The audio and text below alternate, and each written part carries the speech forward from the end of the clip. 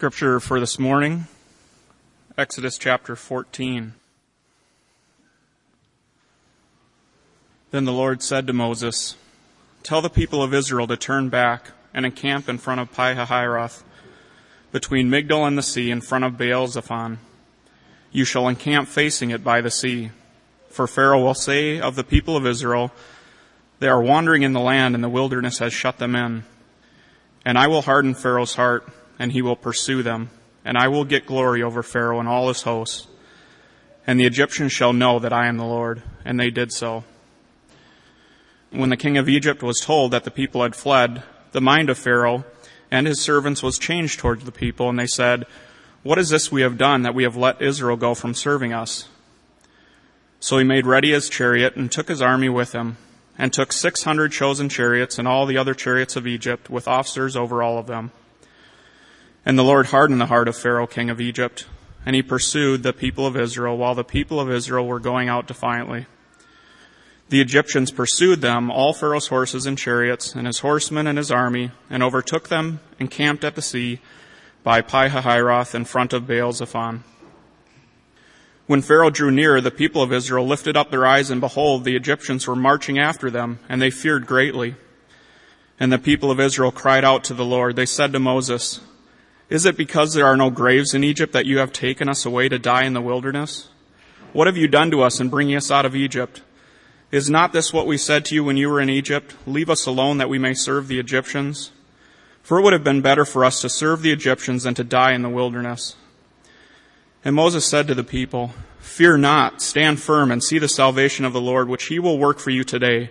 For the Egyptians whom you see today you shall never see again. The Lord will fight for you. You have only to be silent." The Lord said to Moses, "Why do you cry to me? Tell the people of Israel to go forward. Lift up your staff and stretch out your hand over the sea and divide it, that the people of Israel may go through the sea on dry ground. And I will harden the hearts of the Egyptians so that they go in after them, and I will get glory over Pharaoh and all his hosts, his chariots and his horsemen. And the Egyptians shall know that I am the Lord, when I have gotten glory over Pharaoh, his chariots and his horsemen." Then the angel of God who was going before the host of Israel moved and went behind them, and the pillar of cloud moved from before them and stood behind them, coming between the hosts of Egypt and the host of Israel. And there was the cloud in the darkness, and it lit up the night, without one coming near the other all night. Then Moses stretched out his hand over the sea, and the Lord drove the sea back by a strong east wind all night, and made the sea dry land, and the waters were divided. And the people of Israel went into the midst of the sea on dry ground, the waters being a wall to them on their right hand and on their left. The Egyptians pursued and went in after them in the midst of the sea, all Pharaoh's horses, his chariots, and his horsemen. In the morning watch, the Lord, in the pillar of the fire and of the cloud, looked down on the Egyptian forces and threw the Egyptian forces into a panic, clogging their chariot wheels so that they drove heavily. And the Egyptians said, "Let us flee before Israel, for the Lord fights for them against the Egyptians." Then the Lord said to Moses, "Stretch out your hand over the sea, that the water may come back upon the Egyptians, upon their chariots and upon their horsemen." So Moses stretched out his hand over the sea, and the sea returned to its normal course when the morning appeared. And as the Egyptians fled into it, the Lord threw the Egyptians into the midst of the sea. The waters returned and covered the chariots and the horsemen of all the host of Pharaoh that had followed them into the sea. Not one of them remained. But the people of Israel walked on dry ground through the sea, the waters being a wall to them on their right hand and on their left. Thus the Lord saved Israel that day from the hand of the Egyptians, and Israel saw the Egyptians dead on the seashore. Israel saw the great power that the Lord had used against the Egyptians, so that the people feared the Lord, and they believed in the Lord and his servant Moses. Amen. Let's pray. Our Father, you are a strong, strong deliverer, and I pray again, as I prayed earlier, that you would reveal yourself to us as that now.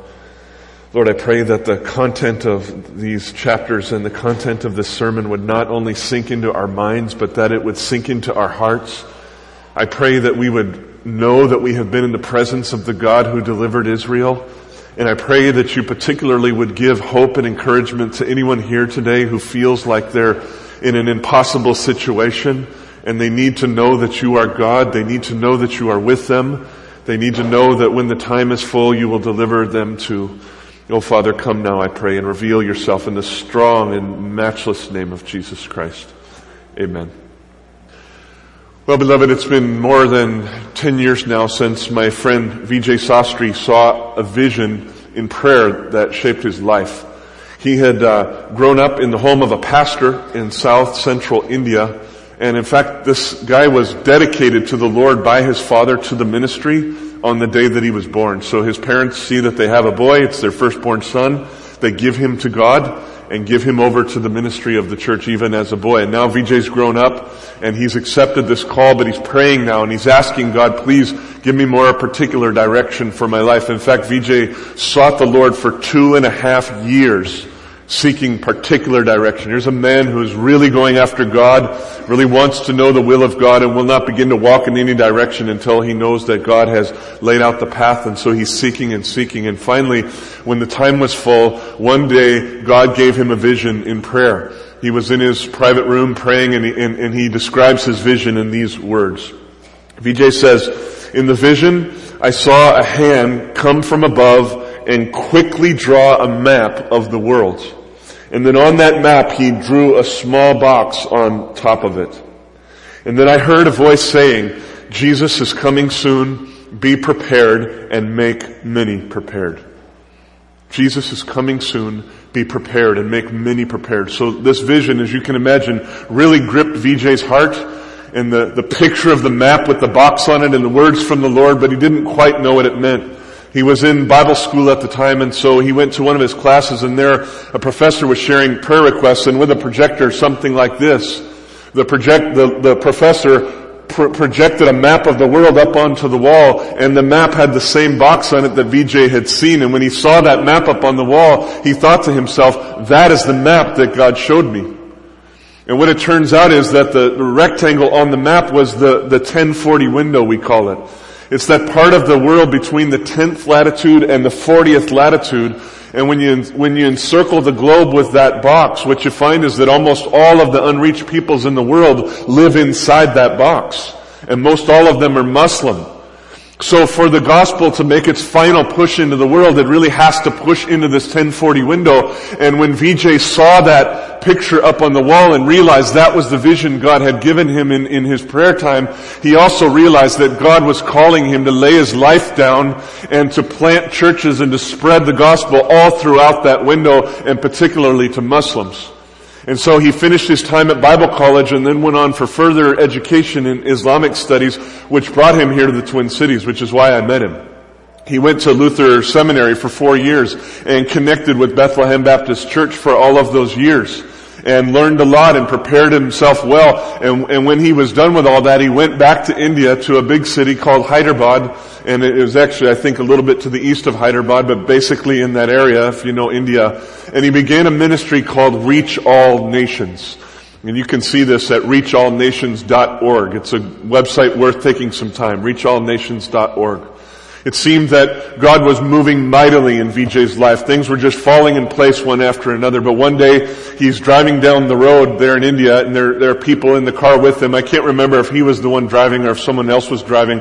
But the long and short of it is that as they're going down the road, whoever was driving lost control of the car, and the car flipped over and over and ended up going into a canal that was right along the side of the road that was filled with water. So picture in your mind 4 or 5 people in the car, and now it's upside down in the canal, literally submerged in the water. Praise be to God, there were people, quite a few people there that saw this happen, so they rushed over to the car, and they got everybody out, or so they thought, and they brought them to the side of the road, and for the time being it looked like everybody had lived. But after some time had passed by, the people who had been rescued out of the car realized that Vijay was not with them. They realized that he was still inside the car, upside down, submerged in the water. And so they told the people, and everybody rushed back to the car and looked in there, and sure enough, there's the man. He's still in the car. So in a panic, they get him out of the car, and they bring him to the side of the road, but they don't have any hope for his life, really, because, believe it or not, he had been under that water for 45 minutes. Now, I know a couple teams that have gone over to India from Bethlehem, and one of the pastors of Bethlehem, Tom Steller in particular. There's some of our fellow church planter friends that have also been over there. They've confirmed that the story is true. Vijay spent 45 minutes submersed upside down in a car in water. And so, by way of a miracle, there by the side of the road, they do what they can to resuscitate him, having no hope for his life at all, but by way of a miracle, he begins breathing again and he comes back to life. Praise be to God. And this was so stunning to everybody who saw it, most all of whom were Hindus, that they said, "Your God must be great. And we want to worship your God. Please tell us about your God." And right there, when Vijay got a hold of himself, he was able to preach the gospel to the people on scene, and many of the people believed. And the fame of Jesus spread around that area, and over the coming weeks and months, many more people believed, and the ministry called Reach All Nations really took off from that moment. There was the ministry before, and it had some fruit, but from that moment forward, the ministry really took off. Now, a couple years ago, when I heard Vijay tell this story, I remember very clearly that he said when he was going down underneath the water, he was saying to God, he's saying, "Lord, I don't understand what this is all about. I don't get this. I thought you had given me a vision to reach the nations. I thought you had told me to prepare myself and to prepare many others for the coming of Jesus. I thought you were going to use me to reach Muslims in the 1040 window, and Father, I just don't understand. I don't understand." And with that, he lost consciousness and spent the next 45 minutes submerged underwater. Beloved, the ways of God are very mysterious at times. Very mysterious. The Lord often loves to put His people in impossible situations so that only He can rescue them out of that situation and gain glory for Himself. He does this time and time and time again, and I think we need to learn to expect it as a normal part of walking with God. He delights to do this. He did it in Vijay's life, and He did it in the life of Israel as well. Moses and the Israelites learned this lesson firsthand as God Himself purposely stuck them between an ocean and a mighty army, and they saw no way of escape whatsoever.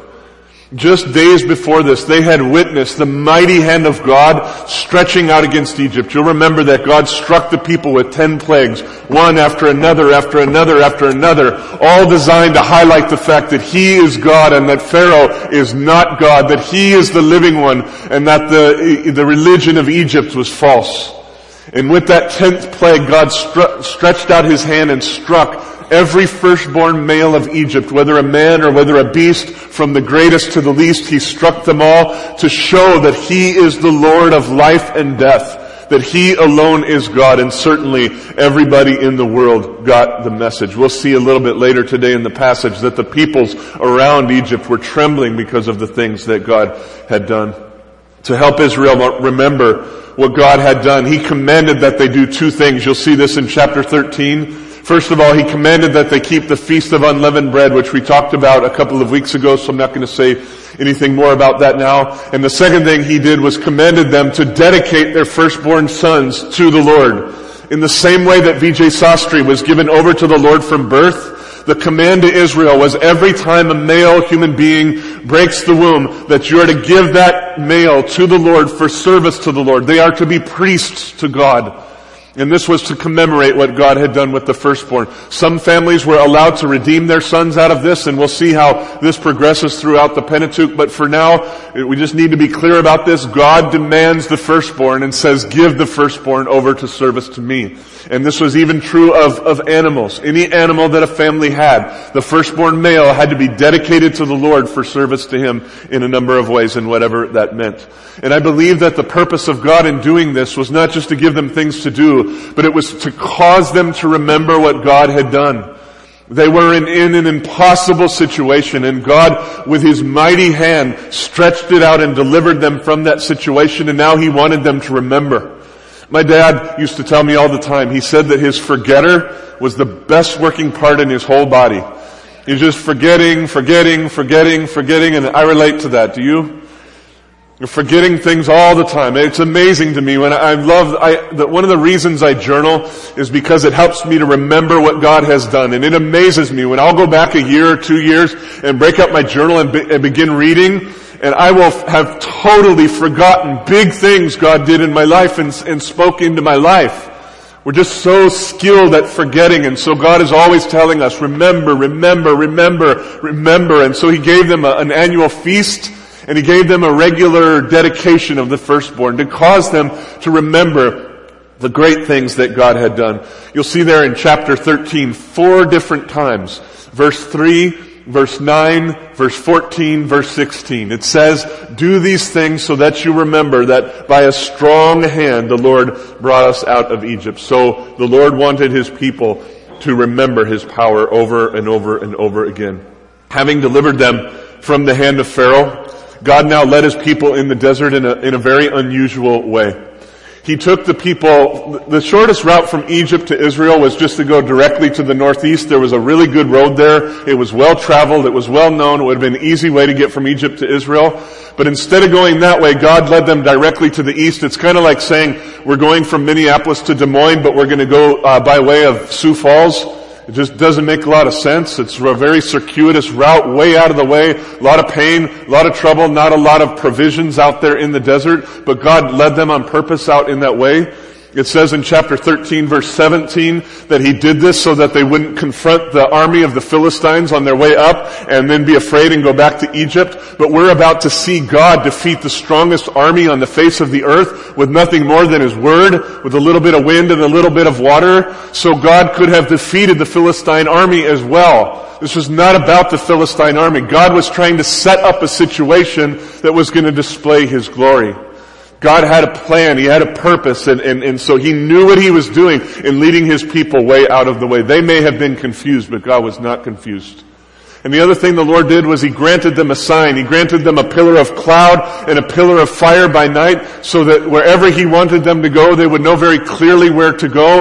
I'll say a lot more about that cloud in coming weeks because that becomes a very important part of the activity of God with His people. But for now, just file that away and know this. God had a purpose, God had a plan, and God was directly and purposefully leading His people where He wanted them to go. This brings us to chapter 14. You'll see there at the beginning, it doesn't make a lot of sense to us because we don't know the places that are being talked about there. But when you look at it on a map and all of that, what you end up seeing is that God instructed Moses to sort of lead His people to do all kinds of strange maneuvers in the desert. And what He was doing was trying to bait Pharaoh into going out into the desert to chase them. The Lord was making it look like the people didn't know where they were going. We'll go to the north, the east, the west, the south. We got 2 million people look like they're totally confused and wandering and they don't know what they're doing. And what God is trying to do is bait Pharaoh out into the desert, and it worked. You'll see there in the beginning of chapter 14 that Pharaoh and his servants, who had just days before, we're talking about 3, 4, 5 days before, they had just been urgently pleading with him, Pharaoh, let these people go. Get them out of our land. Their God is going to strike us all to death. Please get them out, get them out, get them out. And now all of them have had a change of mind, Pharaoh and his servants, and they rise up, they gather the elite chariot forces, they gather all of the non-elite forces, and as a mighty, mighty army, they march out toward the east, toward the people of Israel, to overtake them and to bring these 2 million people back into their land and back into slavery. As Pharaoh's forces begin approaching the place where Israel was, Israel lifted up their eyes and saw this mighty army marching toward them, and you can imagine that when they saw that, fear was struck into their hearts. They were literally encamped right on the edge of an ocean, and now this mighty army has come and plugged in the valley, and there's no way of escape for them. They are literally stuck, nearly defenseless between an ocean and an army with nowhere to go. And they're very afraid. And the Bible says they look up to God and they cry out to God. And the Bible doesn't say what they prayed, but I'm sure it wasn't very articulate at that point. It's probably one of those panic prayers where they're just basically saying, oh God, help us. God, please, please help us. And not being able to take their fear out on God directly, they turned on Moses a little bit, and they began to complain to him. They began to grumble toward him. They asked him what he was thinking, what possibly could have possessed him to bring these people out there. They said to him, Moses, listen, were there not enough graves in Egypt? Were they running out of real estate there so they wouldn't have been able to bury us anywhere? Is that why you brought us out here, just so that we could be killed by this mighty army? Moses, didn't we tell you? Didn't we plead with you and tell you? We wanted to stay in Egypt. We wanted to stay under the service of Pharaoh. Even though it was a hard life, it was better than coming against the strongest nation on the earth. So what were you thinking? Are you totally incompetent? What's wrong with you? Why did you bring us out into the desert? What have you gotten us into? Moses was a true man of God. And so rather than debating the people point by point, rather than getting embroiled in a big thing with them, he simply answered them with courage and by faith. Chapter 14, verse 13. Please look there with me. I take the title of the sermon from this text. Moses says to them, "Fear not, stand firm, and see the salvation of the Lord, which he will work for you today. For the Egyptians whom you see, you shall never see again. The Lord will fight for you, and you have only to be silent." Now, if you look at the very next verse, you'll see that the Bible says that the Lord said to Moses, "Why do you cry to me? Why do you cry to me, Moses? Tell the people of Israel to go forward." So I take from this that when the people of Israel came against Moses, that he didn't just respond to them, but he asked for some time and he went and spent some time with the Lord. He prayed. He cried out to God, and he was heaping his stress upon God. He was not only afraid of the army, but now he's got 2 million people coming against him as well, and he's crying out to God. And God faithfully leads him, and God essentially tells him, "Moses, the people have got their eyes on the circumstance. And what I need you to do is not debate them point by point. I need you to lift their chins up, lift their heads up, help them to see me. Help them to look off the circumstance and help them to see me. Help them to see my purposes. Help them to see my greatness." And out of this time with the Lord, I believe, came this word from the Lord: "Fear not. Stand firm and see the salvation of the Lord." The word is deliberately trying to take people's eyes off of circumstance and off of self and put them onto God and trust in the Lord, who was certainly working on their behalf. Having obeyed the Lord in this, the Lord now instructed Moses to go over by the sea and to lift up his staff and to lift his hand up over the waters that the sea might divide and the people might cross on dry ground. That must have seemed insane to him. There's no oceans around here, but we got Lake Mille Lacs, so that's close enough, right? Can you imagine going to Lake Mille Lacs and God telling you, "No, that's the way you're going to go. You're going to cross right across Mille Lacs"? Isn't that insane? But that's what God said. And God also promised that when he split the sea, that he would bait the army of Pharaoh into the waters, and in that moment he would gain great glory for his name over the people of Egypt, and he would show that he himself is God. And so Moses obeyed the Lord, and he went and he lifted up his staff and he lifted up his hand over the sea, and the Lord caused a very, very strong east wind. We had a strong wind around here this week as well. That wind was probably nothing compared to the wind that struck up this night. It blew hard and it blew all night long, and that turned the sea into a dry land. Now I want to pause there for a moment and let this sink in, because I've always had the image in my mind. I probably shouldn't have watched Charlton Heston in the Ten Commandments, but I've always had the image in my mind that as soon as Moses lifted his hands up over the sea, that it was an instant split. But the Bible doesn't say that. The Bible says that the wind blew all night long, and it took all night long for those seas to divide. Now the angel of the Lord had been encamped at the front of the people of Israel, which I take to mean he was near the sea. But before Moses had stretched his hand out over the sea, the angel of the Lord, who was displaying the glory of the Lord in the fire of that cloud, moved to the back of the encampment, and the angel of the Lord was now between the people of Israel and the army of Pharaoh. And so all the light was at the back of the encampment, and there was no light shining out upon the sea. And so we have to put ourselves in their place and realize that what they know is that they're between an ocean and an army, and the light is near to the army and not the ocean. And now this massive wind has come up, but they don't know what God is doing. They have no idea what God is doing. I know Moses knew, because God had told him. But I'm certain that there was not time for him to inform 2 million people about what God was doing. And so the people were massively stuck in a bad situation. Night had fallen along the land, by the way. This was all happening now in the nighttime. So night had fallen on the land. It's totally dark. The wind is blowing. They don't know what God is doing. All they know is that they're stuck and that a wind is blowing very, very, very hard. This was no doubt a very frightening moment, a very perplexing moment. And I think the people of Israel at this moment probably felt a lot like my friend VJ did when he was going under the water.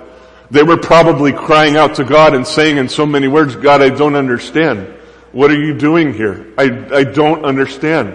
What about your promises to Abraham and Isaac and Jacob? What about your promise to deliver us out of Egypt? What about all the power we just saw you exercise? What were all the plagues about? Everything about? Pharaoh finally let us go and we come out into this desert and now we're stuck in this situation. I thought we had just been delivered. So what's this about? I'm sure, just like my friend VJ, in this moment they felt very, very confused. But the wind just kept blowing and blowing and blowing and blowing all night long. And it seemed to them that God was silent. However, as the sun began to resurrect over the horizon, and the people could see the land and the people could see the sea, they came to understand that this wind that they thought may have been a foe was in fact the very means God had given them for deliverance. They saw that the wind had driven back the waters and that there was now dry ground and there was a place of escape. And the commentaries that I read this week about this said, listen, to get 2 million people across that sea, the dry ground must have been massive, at least a mile wide, maybe more. It must have been massive. They saw that the things that were perplexing them, that were striking fear into their hearts, were in fact messengers from God to bring deliverance to them, to bring a day of escape to them. And so against all odds, 2 million people in Israel go across the sea and indeed make it all the way across. As the Lord had promised, He hardened Pharaoh's heart and baited him to come right into the middle of the sea. And when they were there, the Lord Himself, the Bible says, confused the troops. And he put them into a panic, and not only that, but their wheels began to clog from the mud, and they weren't able to drive as well. And they put 2 and 2 together and said, the Lord is fighting for Israel and against us. Now I find that very, very interesting because they did not just conclude that things weren't going well for them that day. They actually saw that the hand of the mighty God who delivers His people was now working against them, and there was no hope for them. And so they decided to retreat. But as they were retreating, the Lord commanded Moses one more time to stretch out His hands over the waters. And indeed, all of the waters of the sea returned upon the people of Pharaoh, and they all died there in the Red Sea. Years and years before, Pharaoh had commanded that the male children of the Hebrews be cast into the waters and be drowned to death. And now, God not only used that against Pharaoh because He used that command to put Moses right into Pharaoh's household, but now God used this man, Moses, to stretch out His hands over a sea so that Pharaoh himself was drowned in the waters. Don't miss the irony here. Don't miss the connection here. God is clearly trying to show that He is the Lord over life and death. He alone determines who will die in the waters. In this way, the Lord saved Israel. He was the salvation of Israel. He was the deliverer of Israel. And they saw it with their own eyes. They watched God, with a little bit of water and a little bit of wind, decimate the most powerful army on the face of the earth. He never lifted a finger, never lifted a sword. As God said to them, the people only had to be silent and watch God fight for them. Since God was for them, who could possibly be against them? Amen. And God inspired the people of Israel so much with this. It says there at the end of chapter 14, you'll see that the people feared the Lord and they believed in the Lord and they believed in His servant Moses. So now anything that they thought about God in their minds became so real because they had now seen a manifestation of the power of God. It was no longer just in their minds.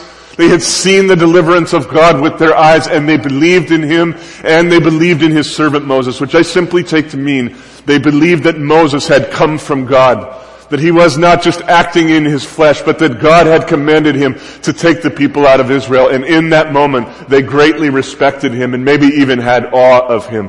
Not too long down the road, they're going to begin grumbling. But for the moment, they really, really respect Moses. I think, beloved, it would have been a life-shaping experience, absolutely before and after kind of experience, to be present there and to watch God drive back the waters of the sea and to watch God destroy the greatest army on the face of the earth. But I actually think that the most important moment in this story was the moment where the people of Israel were caught between the army and the sea, and they had no idea what God was going to do. I really think that's the most important moment in the story, and here's why. The moment of waiting on the Lord and wondering what the Lord will do, how He will deliver, that's the moment where faith is built. That's the moment where we're made strong in faith because we are forced to believe in God. We're forced to take our eyes off of circumstances and lift up our eyes to Him who delivers and believe in Him and cling to Him and trust in Him and wait upon Him. When you already know the end of the story, there's no place for faith. But when you're in the middle of the suffering and you don't know where it's going, that's the place where faith is built. That's the place where faith rises. That's the place where God speaks a powerful word like this. Fear not, stand firm, and see the salvation of the Lord. Do you know what kind of faith it would take to obey that word? When you're literally between an ocean and an army, and you have no way of defense, and you have to not fear what you really ought to fear in the flesh, and you have to stand your ground, stand firm, and be immovable, knowing that God is with you, and when the time is right, He will deliver you. Oh, beloved, that is such an amazingly, massively important moment of life. It's like God says to us in those times, I know you're in an impossible situation. I know you're stuck. I know there's no way forward. There's no way backward. And here's how I know it. Because I put you there. I did this. This is not an accident. It would have been much more convenient to lead you to the northeast and to just blow a little breath and wipe the Philistine army right out of your way. It would have been so easy, but that wasn't my purpose. To gain glory for myself, I put you in between a rock and a hard place. I put you in an impossible situation. I put you between an ocean and an army so that you'd have to look to me and believe in me and see my deliverance. And when I worked my deliverance, then, indeed then, you cried out to me and praised me and believed in me. This reminds me so much of Isaiah chapter 8, verse 12. I read this in my personal quiet time this week, and it impacted me so much. Another army, the Assyrians, were coming against Israel, and Ahab or Ahaz, I don't remember which one. All these names get confusing to me at times in the Bible, so be comforted. I've been reading the Bible for 25 years, and I still get these things confused. But one of those kings was scared, and so God sent the prophet to Ahaz or Ahab and said these words to him in chapter 8 verse 12 of Isaiah. He said, do not call conspiracy all that this people calls conspiracy, and do not fear what they fear, nor be in dread. But the Lord of hosts, Him you shall honor as holy. Let Him be your fear. Let Him be your dread, and He will be a sanctuary to you. Oh, that speaks so powerfully to me. Last Sunday at Bethlehem Baptist Church, I preached on Psalm 112 and the fear of the Lord, and I was sharing that it's the strangest fear in all the world, because when the fear of God comes into the heart of a man or a woman, it casts out every other fear. It's a fear that makes you unafraid of everything else. And this is what God is saying to His people in the midst of an impossible situation. Oh, my people, look to me. Believe in me. Fix your eyes on me. Cling to me. Fear me alone. And you will have nothing else to fear in this life. You know why? Because if God is for you, who could possibly be against you? Amen? If God is working on your side, what army could come against you to destroy you? God is mighty, beloved. He's more mighty than we've ever imagined. The power that rises that sun up and down every day is an immense, immense, immense power. And when He says to us, fear not because you fear me, stand firm and see the salvation of the Lord. Oh, beloved, that's the place where faith is built. As for Israel, when the time was full, the deliverance did come. But leading up to that moment, nothing happening in their lives looked much like deliverance. Did it? If you thought God was delivering you with an ocean and an army and a mighty strong wind, would any of that look like or feel like deliverance? It did not, but it was, because God knew what He was doing. He deliberately put them in that place to display His glory, to show that He was the Lord, and to fill their hearts with joy, and the plan worked. Look with me at chapter 15. I'm going to read this whole song. This is a song. This is a song of deliverance. They sung it with all of their hearts. They felt it deeply because they just watched God reveal himself to them.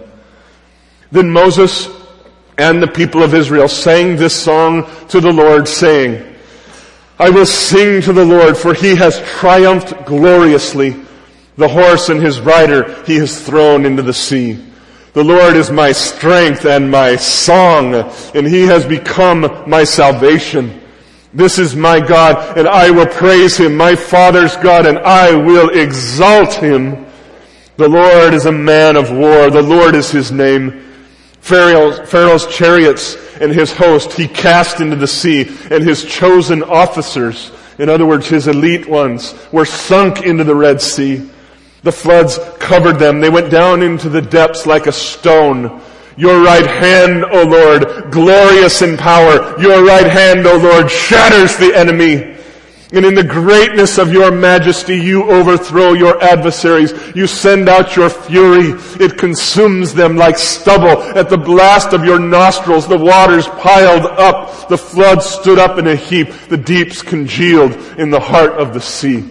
The enemy said, the greatest army on the face of the earth said, I will pursue, I will overtake, I will divide the spoil. My desire shall have its fill of them. I will draw my sword, my hand shall destroy them. But you blew your wind, O Lord, and the sea covered them. They sank like lead in the mighty waters. Oh, who is like you, O Lord, among the gods? Who is like you, majestic in holiness, awesome in glorious deeds, doing wonders?